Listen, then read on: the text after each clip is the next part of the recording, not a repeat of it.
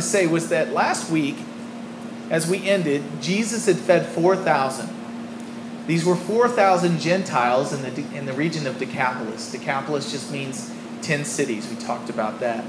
And he put before them enough food not only to feed them, but to completely satisfy or to fill them.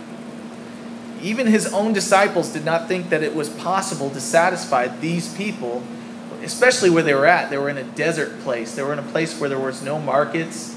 There were no fields even if they wanted to walk through and pick up some grain to eat that. They didn't have anything available to them. They weren't near Casey's, But what they did have was they had Jesus. Whether they realized it or not, they had the source of all bread. They had the source of all food. And so Jesus once again proves to his disciples that he's able to do way more than they even think. These are the guys that have been with him all along.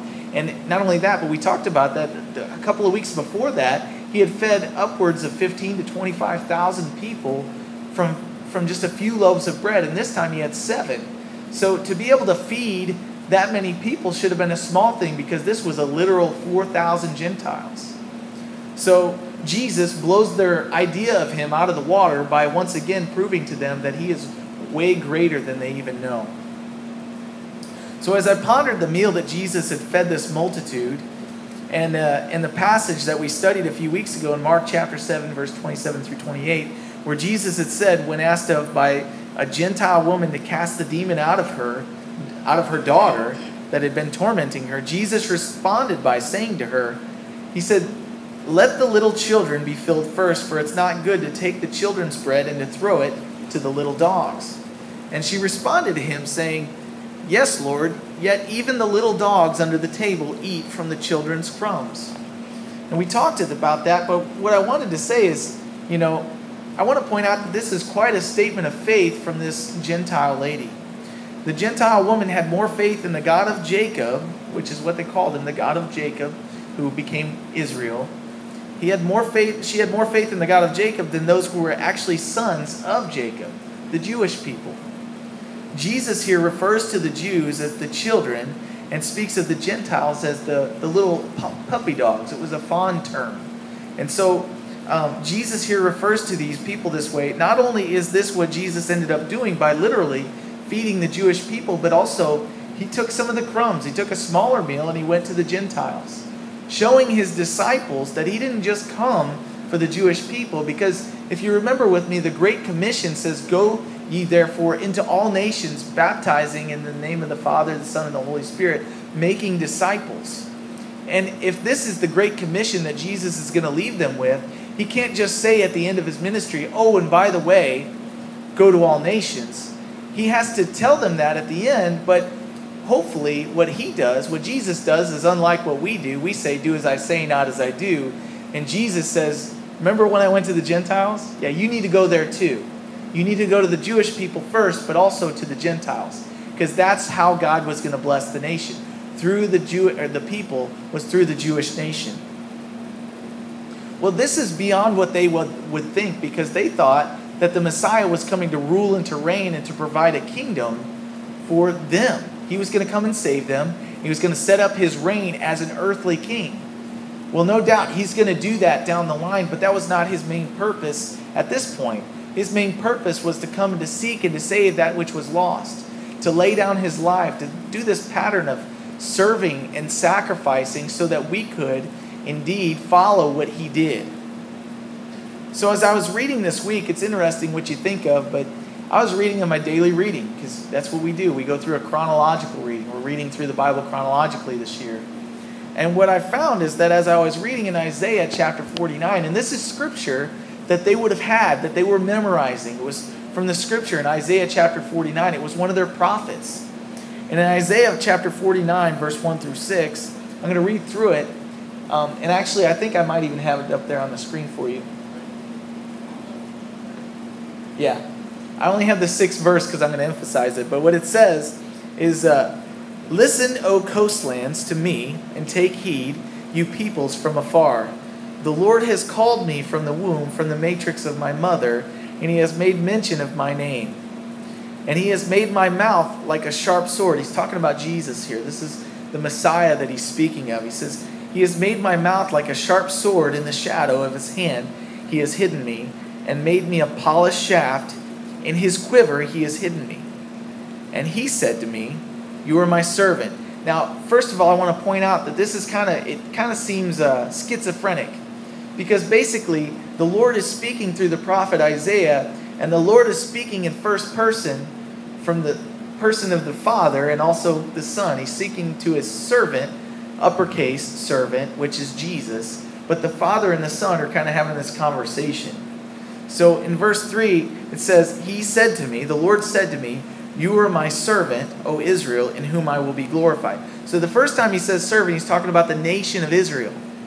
But in verse 4, then I said, I have labored in vain, I have spent my strength for nothing and in vain, yet surely my just reward is with the Lord and my work with my God. And verse 5, and now the Lord says, who formed me from the womb to be his uppercase servant, which is Jesus, to bring Jacob back to him, so that Israel is gathered to him.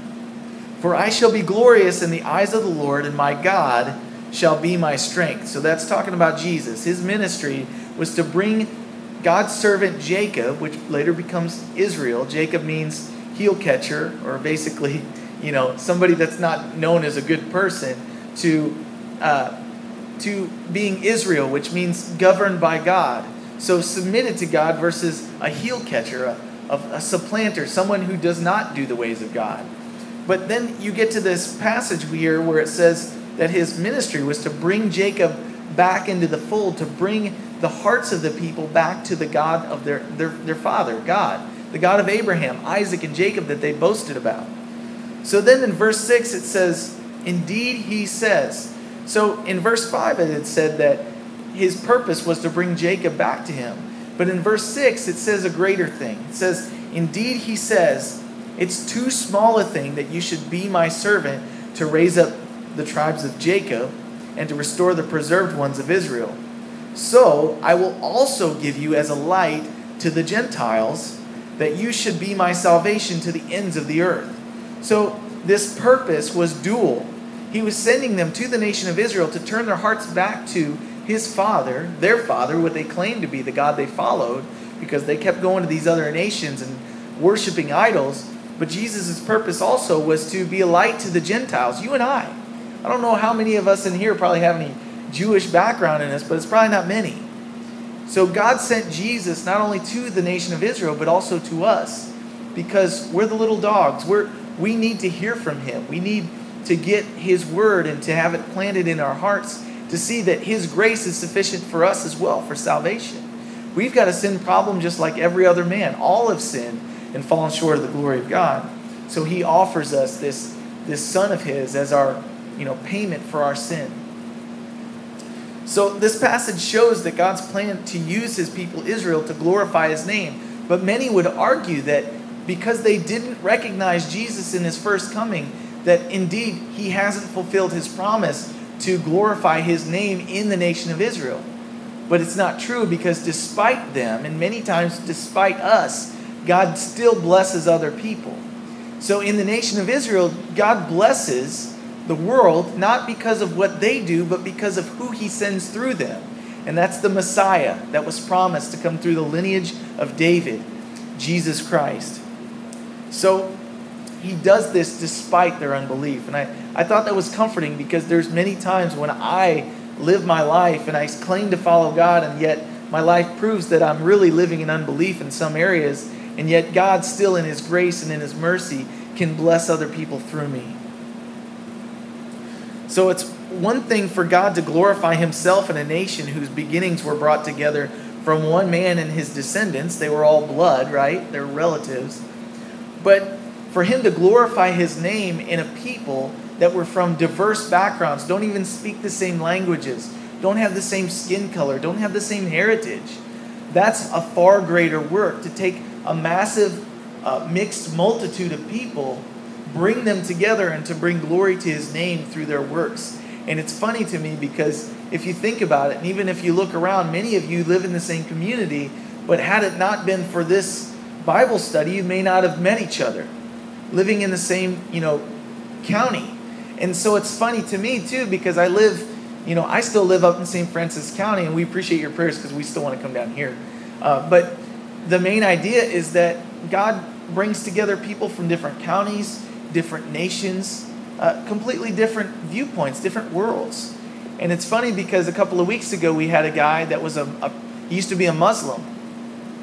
He used to follow Islam. And the Lord saved him, and because of that, he came here to tell us all about how God saved him. Now, had we not had this connection in Jesus Christ, I would have never met the man. He used to be a hitman for Yasser Arafat in the Middle East. And so God's grace is able to change lives. And when he does that, he brings together this diverse group of people that without him never would have met, never would have even hung out. And so I love that about him because he does an amazing thing. And the world looks at us and they go, how did those people ever meet each other? Jesus Christ. He's the only answer. And so I thought that was interesting. So let's go ahead and get to the text since we haven't gotten there yet. So in verse 8 it says, they ate and they were filled and they took up 7 large baskets of left over fragments. This is from the meal they had last week, that we studied about last week. Now those who had eaten were about 4,000, and he sent them away. They were full. They were getting ready to go home, and Jesus didn't want to send them home with an empty stomach. So verse 10 says, immediately they got into the boat with his disciples and came to the region of Dalmanutha. Now, I looked it up. I couldn't find a map with Dalmanutha on it. And so I searched a little deeper, and I looked a little bit more, because sometimes the names of towns change, right? Well, Dalmanutha is not on most maps, but in Matthew's account, in chapter 15, verse 39, the area of Magdala is mentioned as the spot that they traveled to next. So this is just another name for the area. This area is on the west side of the Sea of Galilee, which makes sense. They were in Decapolis. That's on the east side, or if I turn myself around, the east side. This is Israel. This is Decapolis. This is Dalmanutha or Magdala. So in order to reach this, they had to cross the Sea of Galilee. So it makes sense geographically. Now the name of this place, Magdala, should actually register with some of you, because if you've ever heard of a woman named Mary Magdalene, she's actually from there. And it actually, excuse me, in Luke chapter 8, verse 2, it mentions that she's Mary called Magdalene. So it's kind of like sometimes people call my wife, they call her Annapolis, because that's where she's from. Hey, Annapolis, get over here, and basically they would call her Magdalene because they were kind of like us with Mikes in the United States. There's a million of them. And over there, it seems like every story has multiple Marys. And so it makes sense that they'd call her by the name of the place that she was from. But actually, it's funny because Jesus had already made his mark in the region of Magdala, because if you remember in Luke chapter 8, it mentions that Mary Magdalene, she was walking with Jesus, and it mentions her specifically because it expresses that Jesus had already cast out 7 demons from Mary Magdalene. So she was a woman who had been touched personally by the Lord, and because of that, she was still walking with him. Now it's funny to me because you think about how when Jesus touches a life, it's like they want to stay with him. He's the one that set me free from my thing. Well, Mary Magdalene stays with Jesus all the way up to the Last Supper. And then in the book of Acts, if you turn into there, she's actually up in the upper room when they're praying and they're waiting like Jesus told them to for the Holy Spirit to come and to send them out in power.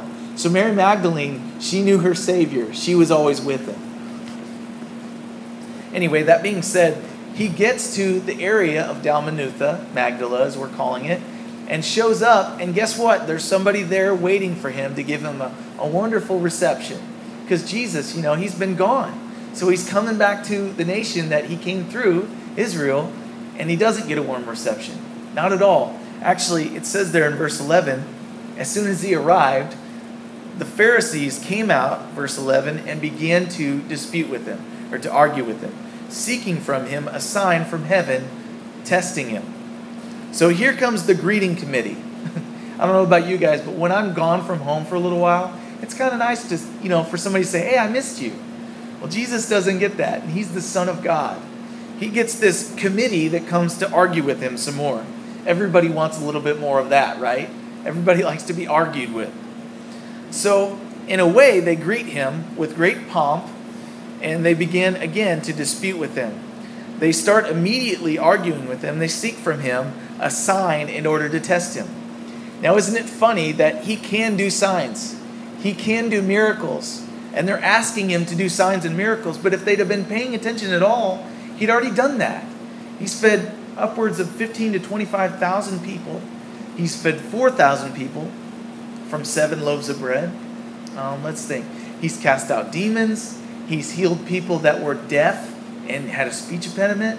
He's made the blind to see. I don't know what they're looking for.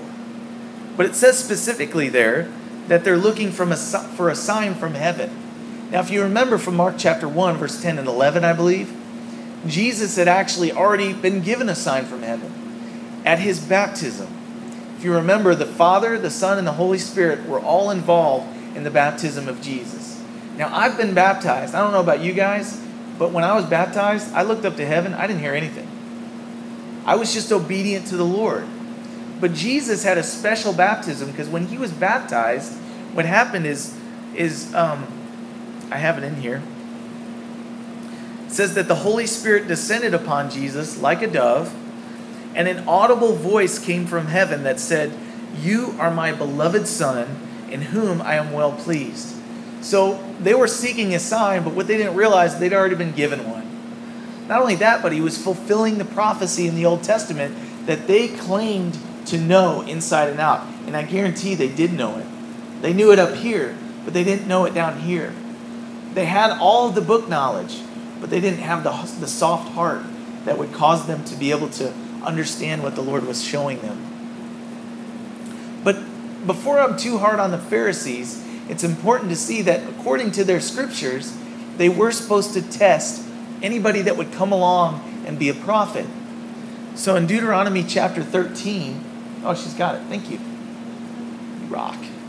In Deuteronomy chapter 13, verse 1 through 5, it says, "If there arises among you a prophet or a dreamer of dreams, and he gives you a sign or a wonder, and the sign or the wonder comes to pass," this is somebody that can do signs and wonders, "of which he spoke to you, saying, 'Let us go after other gods, which you have not known, and let us serve them,' you shall not listen to the words of that prophet or that dreamer of dreams, for the Lord your God is testing you to know whether you love the Lord your God with all your heart and with all your soul." It's important when we look at this, and it's kind of muddy the way he words it, but what he's saying is there's going to be people that come amongst you that can do signs and wonders. But if they do these signs and wonders and then afterwards they tell you, "Let us follow after other gods," then they're not from the Lord, because one of the commandments says you shall worship the Lord your God alone. You shall have no other gods before him. So that was like one of the initial, like the biggies. And so he says, even if he can do signs and wonders, don't follow him because he's not from me. Now we tend to think that if somebody can do signs and wonders, they must know the Lord. But the reality is that's not what Scripture teaches. Signs and wonders are neat, but if they cause you to walk away from the Lord, or if the prophet that does them it tells you, let's go worship other gods, let's do things that are contrary to God's word, then they're not sent from God. And so that's important to make that distinction, because if you remember with me in Exodus, when Moses went to take the people of Israel out of the land of Egypt, he went to Pharaoh, and so he sent Moses with the staff, and he said, "Okay, what I want you to do is throw it on the ground, and when you do, it's going to turn into a serpent." Well, what do Pharaoh's magicians do? They throw their staff on the ground and it turns to a serpent. And so signs and wonders can be done by those that are not of the Lord. They can be, empowered somehow, and I don't understand how, by demonic spirits. And so, but what I wanted to remember also is that in that particular instance, when they both created or caused there to be snakes on the ground, the cool thing to me is that the serpent that Moses had made, because he was a prophet of the Lord, swallowed up the snake that the other magician had made. The magician had made. So greater is he that is in me than he that is in the world. Even though that there will be people that will come along and there will be only mere counterfeits of what God can do, but they will be counterfeits. You will have to know the real McCoy in order to discern the difference between the real McCoy and someone who's just a counterfeit. So Jesus responds to the Pharisees here. They're accusing him. They're saying, hey, give us a sign. Show us the fireworks display and then we'll follow you. But the reality is they're already kind of set in place. They're really just trying to find some way to discredit who he is. They're trying to get him to basically do a dog and pony show to prove himself to them. But the reality is that the Son of God doesn't have to prove himself to anybody. And so he responds, verse 12. It says, he sighed deeply in his spirit and he said, why does this generation seek a sign? If you remember from other passages, it says, a wicked and adulterous generation seeks after a sign. Assuredly, I say to you, no sign shall be given to this generation. Now, first of all, let's look at his immediate reaction to their unbelief. It says that he sighed. And at first glance, it would seem that this is the same reaction that Jesus had last week as we were studying before he healed the deaf man who had a speech impediment. Remember with me, or look back to chapter 7, verse 34, it says that Jesus looked up to heaven and he sighed. I mentioned that particular word in the original Greek actually means, it's pronounced stenatzo, which is the next slide, which means to murmur or pray inaudibly with grief or to groan. We talked about how it was kind of, as he was looking at this man, he was groaning at the result of sin in the world and how people are born with impediments of their speech and they can't hear and they can't see and everything's been muddied. But in today's passage, the word used for sighed actually includes the word deeply. It says he sighed deeply. In the original language, it's kind of the same word, but it's different. It says astenazo, but it says anastenazo, which is more of an intense kind of sigh. It means that he murmured with grief. He groaned intensely. He's distressed. He's looking at these Pharisees who had his word, but even though they had his word, they weren't really listening. They didn't know the intention of it. They knew the word, but they didn't know the God of the word. They didn't have a relationship with him. They were missing the point. His law wasn't to make them righteous. It was to show them that they didn't have righteousness, and so they were going to need the righteousness of God. When we study God's word, oftentimes I think what happens is we kind of gloss over the things that we have problems with obeying, and we highlight the stuff we're really good at, and then we walk away going, I'm doing pretty good. I'm okay. I'm righteous. And that's what the Pharisees did. They go, hey, did you see how well I followed that one? But the reality is that God's not interested in showing us how great we are. He's not interested in beating us down either, by the way. What God wants to do is he wants to highlight the things we're doing good in, because we do need encouragement. We do need to keep walking by faith. We do need to see that God's being faithful even when it feels like he's not. But we also need to know where we lack. Because if we know where we lack, when we're in the presence of God and when we're reading his word, we won't be proud and we won't be boastful. We will actually be humbled in his presence and we'll need him even more, which is a beautiful thing because we don't like to need other people. I don't know about you guys, but I like to be able to be self-sufficient. But the problem is that self-sufficiency can lead us to self-righteousness. How many times have you called somebody self-righteous or been called that? Like, you think you're holier than thou. Well, the reality is if you think that, you do need to hear that. You're not. Jesus is the only one that is good. But we do need to be humbled, and being in God's presence will do that. If we're regularly in the attendance of church, it's not so that we can be churchy. It's not so that we can know churchese, and it's not so that we can boast and tell other people how great we are. It's so that we can be in his presence and be around other people that are being humbled by him, and so that we can be encouraged. So Jesus, when he sighs here deeply, he's sighing at the fact that they had the prophecy, they had the law, they had everything that God gave to humankind in word form, and they probably carried it around on scrolls, but they were missing the point. And so Jesus groans because he sees how hard their hearts are. And he groans when he sees our hard hearts. If we carry around our Bible and we miss the point, he groans because he desires so much more for us. So, verse 13 says that he left them, and getting into the boat again, he departed to the other side. how sad it is when Jesus wants to come and he wants to teach us something, and our hearts are so hard that he says, you know what? I'm going to depart from you. Now, what I want to tell you, though, is that when the Lord sometimes seemingly departs from us, it's so that when we're going through that desert place, we'll realize we left him, we're walking away from him, and he wants us to realize how much we need him. It's kind of like when your kids say, hey, I'm running away from home. I don't like it here anymore. It's tough. I'm done. And what do? They say, it's too hard here. I'm going somewhere easier. And so, of course, any good parent would say, all right, go ahead. You know, that's what I'm going to say to my daughter one day. She goes, it's too hard here. I'm going to go get on my own. You know, because you're like, okay, well, you really think it's going to be easier? Go for it, you know. And then they get out from under the umbrella of your care. All of a sudden, they got to purchase their own meals. All of a sudden, they don't have a car. All of a sudden, they don't have a place to live. Those clothes that they want. That, you know, extra thing at lunch, you know, that hug. All of those things kind of add up, and they don't realize what they're missing until it's taken away from them. And so the Lord, in his grace, he steps away and he says, all right, have what you want. But the cool thing is that when we really realize what we have, and we get out from under that umbrella and the sun's glaring down on us, and we realize what we had in him, his desire is not that we should stay gone. His desire is that we'd come running back and go, Lord, I had no idea how much you were doing for me. Mom and Dad, I had no idea how much you loved me and how much you were taking care of me. Thank you. And we repent. We go, Lord, I'm sorry. I need you.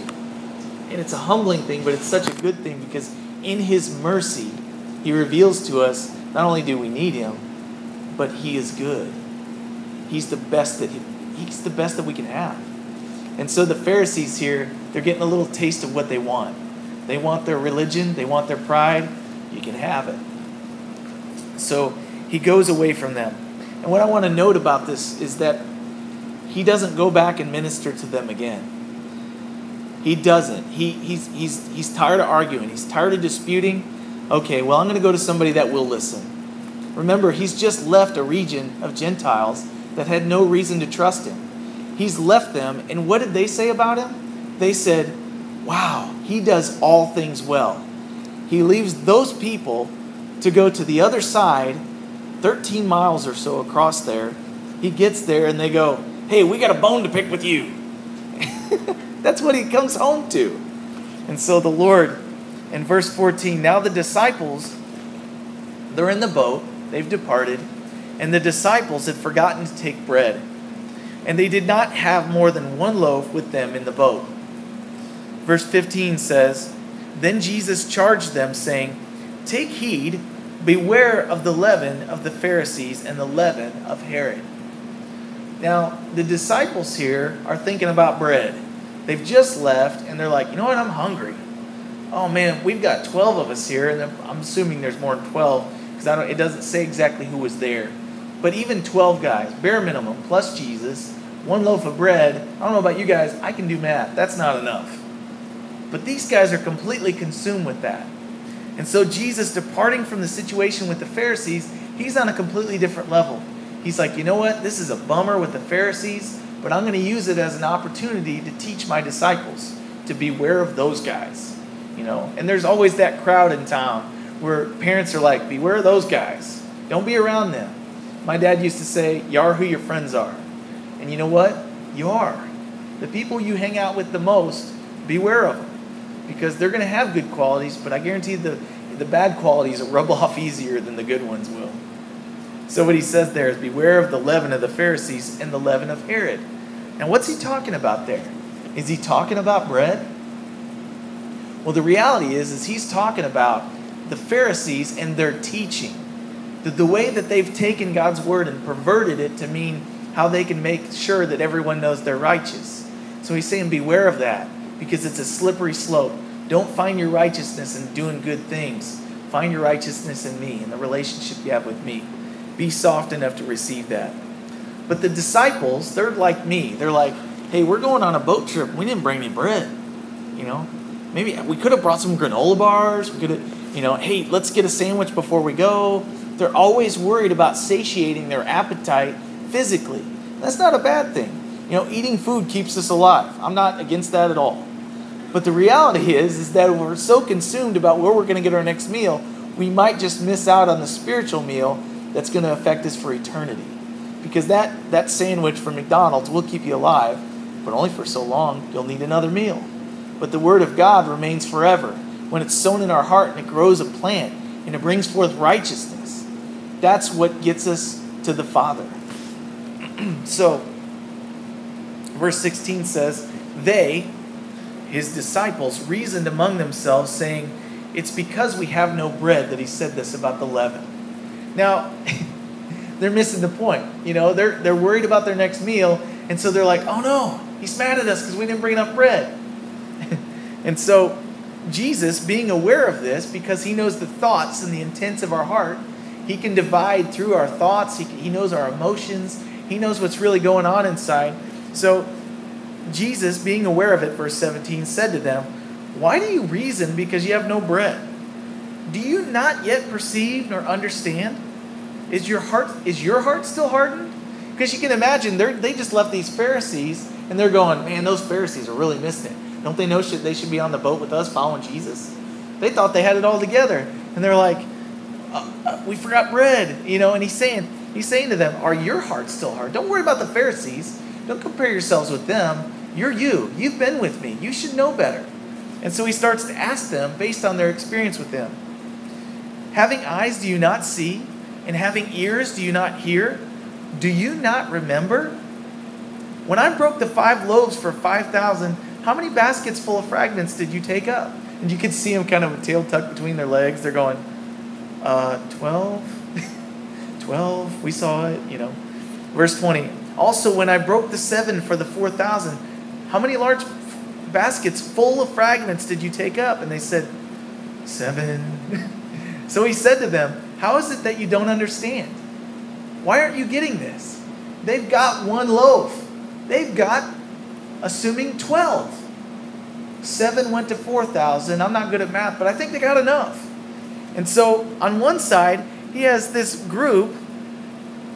I think he's frustrated. I don't know about you guys. Maybe I'm reading that into it. But he's frustrated. He's like, you don't get it. I'm here to give you the truth of God. And you're all worried about your next meal. So on one side, he has a group completely consumed by keeping religious prestige and power. And they want Jesus out of the way because he's kind of getting in on their little kingdom. While all he is trying to do is to show them that they're missing the point. And if that's not bad enough, the guys that have been with him all along from the very beginning, on the other side, Jesus' disciples are so worried about having bread to eat that they're completely consumed with where they will get their next meal. So Jesus reminds them that every time they have had their very little bread for a great multitude in a desert place, he's always provided. He's always divided that bread, gave thanks to the Father, and they've had plenty. He provides. So to both groups, Jesus desires to get them to focus on what matters most. I think that Jesus is desiring to teach them a great lesson here, and I believe that he desires to teach us a great lesson through his interactions with these 2 small groups. Please turn with me to Matthew chapter 6, and that's where we'll end tonight. Matthew chapter 6. I don't know about you guys, but I have a tendency to be so enamored, focused, and distracted by the things of this world that are not necessarily bad things, but they get in the way of my view. It's like going swimming. If you're in a river and there's this rushing water coming through, oftentimes if there's a guy upstream of you walking in the water, if you're underwater with your goggles on, you won't see anything. And that's what the things of this world do. They muddy the waters and they cause us to be distracted and to miss out on the one good thing. The good thing that's going to get us all the way through no matter what. So in Matthew chapter 6, verse 25, he says to the ones he's speaking to there, he says, therefore I say to you, do not worry about your life, what you will eat or what you will drink, nor about your body, what you will put on. Is not life more than food, and the body more than clothing? Look at the birds of the air. They neither sow, they don't plant, nor reap, they don't gather into barns. Yet your heavenly Father, he feeds them. Are you not of more value than they? Which of you by worrying can add 1 cubit to his stature? So why do you worry about clothing? Consider the lilies or the flowers of the field, how they grow. They neither toil nor spin. They don't make their own clothes. And yet I say to you that even Solomon in all his glory was not arrayed like one of these. Now if God so clothes the grass of the field, which today is and tomorrow is thrown into the oven, will he not much more clothe you, O you of little faith? Therefore, he says, the conclusion, do not worry, saying, what shall we eat, or what shall we drink, or what shall we wear? For after all these things the Gentiles seek. For your heavenly Father knows that you need all these things. But seek first the kingdom of God and his righteousness, and all these things shall be added to you. Therefore, do not worry about tomorrow, for tomorrow will worry about its own things. Sufficient for the day is its own trouble. So I guess the question I would ask is, what are the things that, whether they're good or bad, distract you from seeking God's righteousness? The Pharisees completely missed it. They were seeking their own righteousness. They weren't seeking God's kingdom. They were trying to build a following. They wanted to be famous. They wanted to be popular. They wanted everybody to know. And then the disciples are worried about bread. And bread's not a bad thing. Seeking your own righteousness is. Bread isn't. But the reality is that notoriety, while it is a bad thing, can be used by God. And bread, a meal that sustains us for a day, can cause us to be able to do what we do. I ate lunch today. It's giving me energy to proclaim God's word. But if those two things, or anything for that matter, get in the way of you worshiping God and seeking his righteousness, then they're bad things. Just like money. Money is not the root of all evil. The love of money is the root of all evil. It causes us to take our focus off of what matters most. And so, I guess I just ask you, which one are you? Are you a Pharisee? Are you seeking your own righteousness? Or are you a disciple like me who tends to kind of try to find some bread? Both of which will not get you to heaven. But the Son will. So Father, thank you so much for how you do reveal to us how much we need you. And you're always looking for an opportunity, just like you were the disciples here. You're looking for an opportunity to teach us. You're looking for an opportunity to speak something into our lives that we're going to need for later. So Lord, help us to, as Matthew chapter 6, verse 33 says, seek first the kingdom of God and his righteousness, and all these things shall be added to you. Lord, I thank you that you've used that verse as a cornerstone in my life, how you've shown me not to worry about friends, not to worry about my next meal or a job or finances or even the stuff that tends to get at me day to day. You've told me to seek first your kingdom and your righteousness being imputed into my life. And as I do that, you have been so faithful to provide food, to provide a wife, to provide a job, to provide a stable car that gets me everywhere I need to go. And even, the things that don't matter as much, like nice weather on a day for fishing. Lord, thank you that you're always providing exactly what you know I need. So, Father, help us to trust you more. Help us to listen for that still small voice when you're trying to teach us. And, Lord, help us never to get on a high horse, puffed up in pride, thinking that we're something, when really the only person that's something is you. So, Lord, thank you. And I just praise your name. In Jesus' name, amen.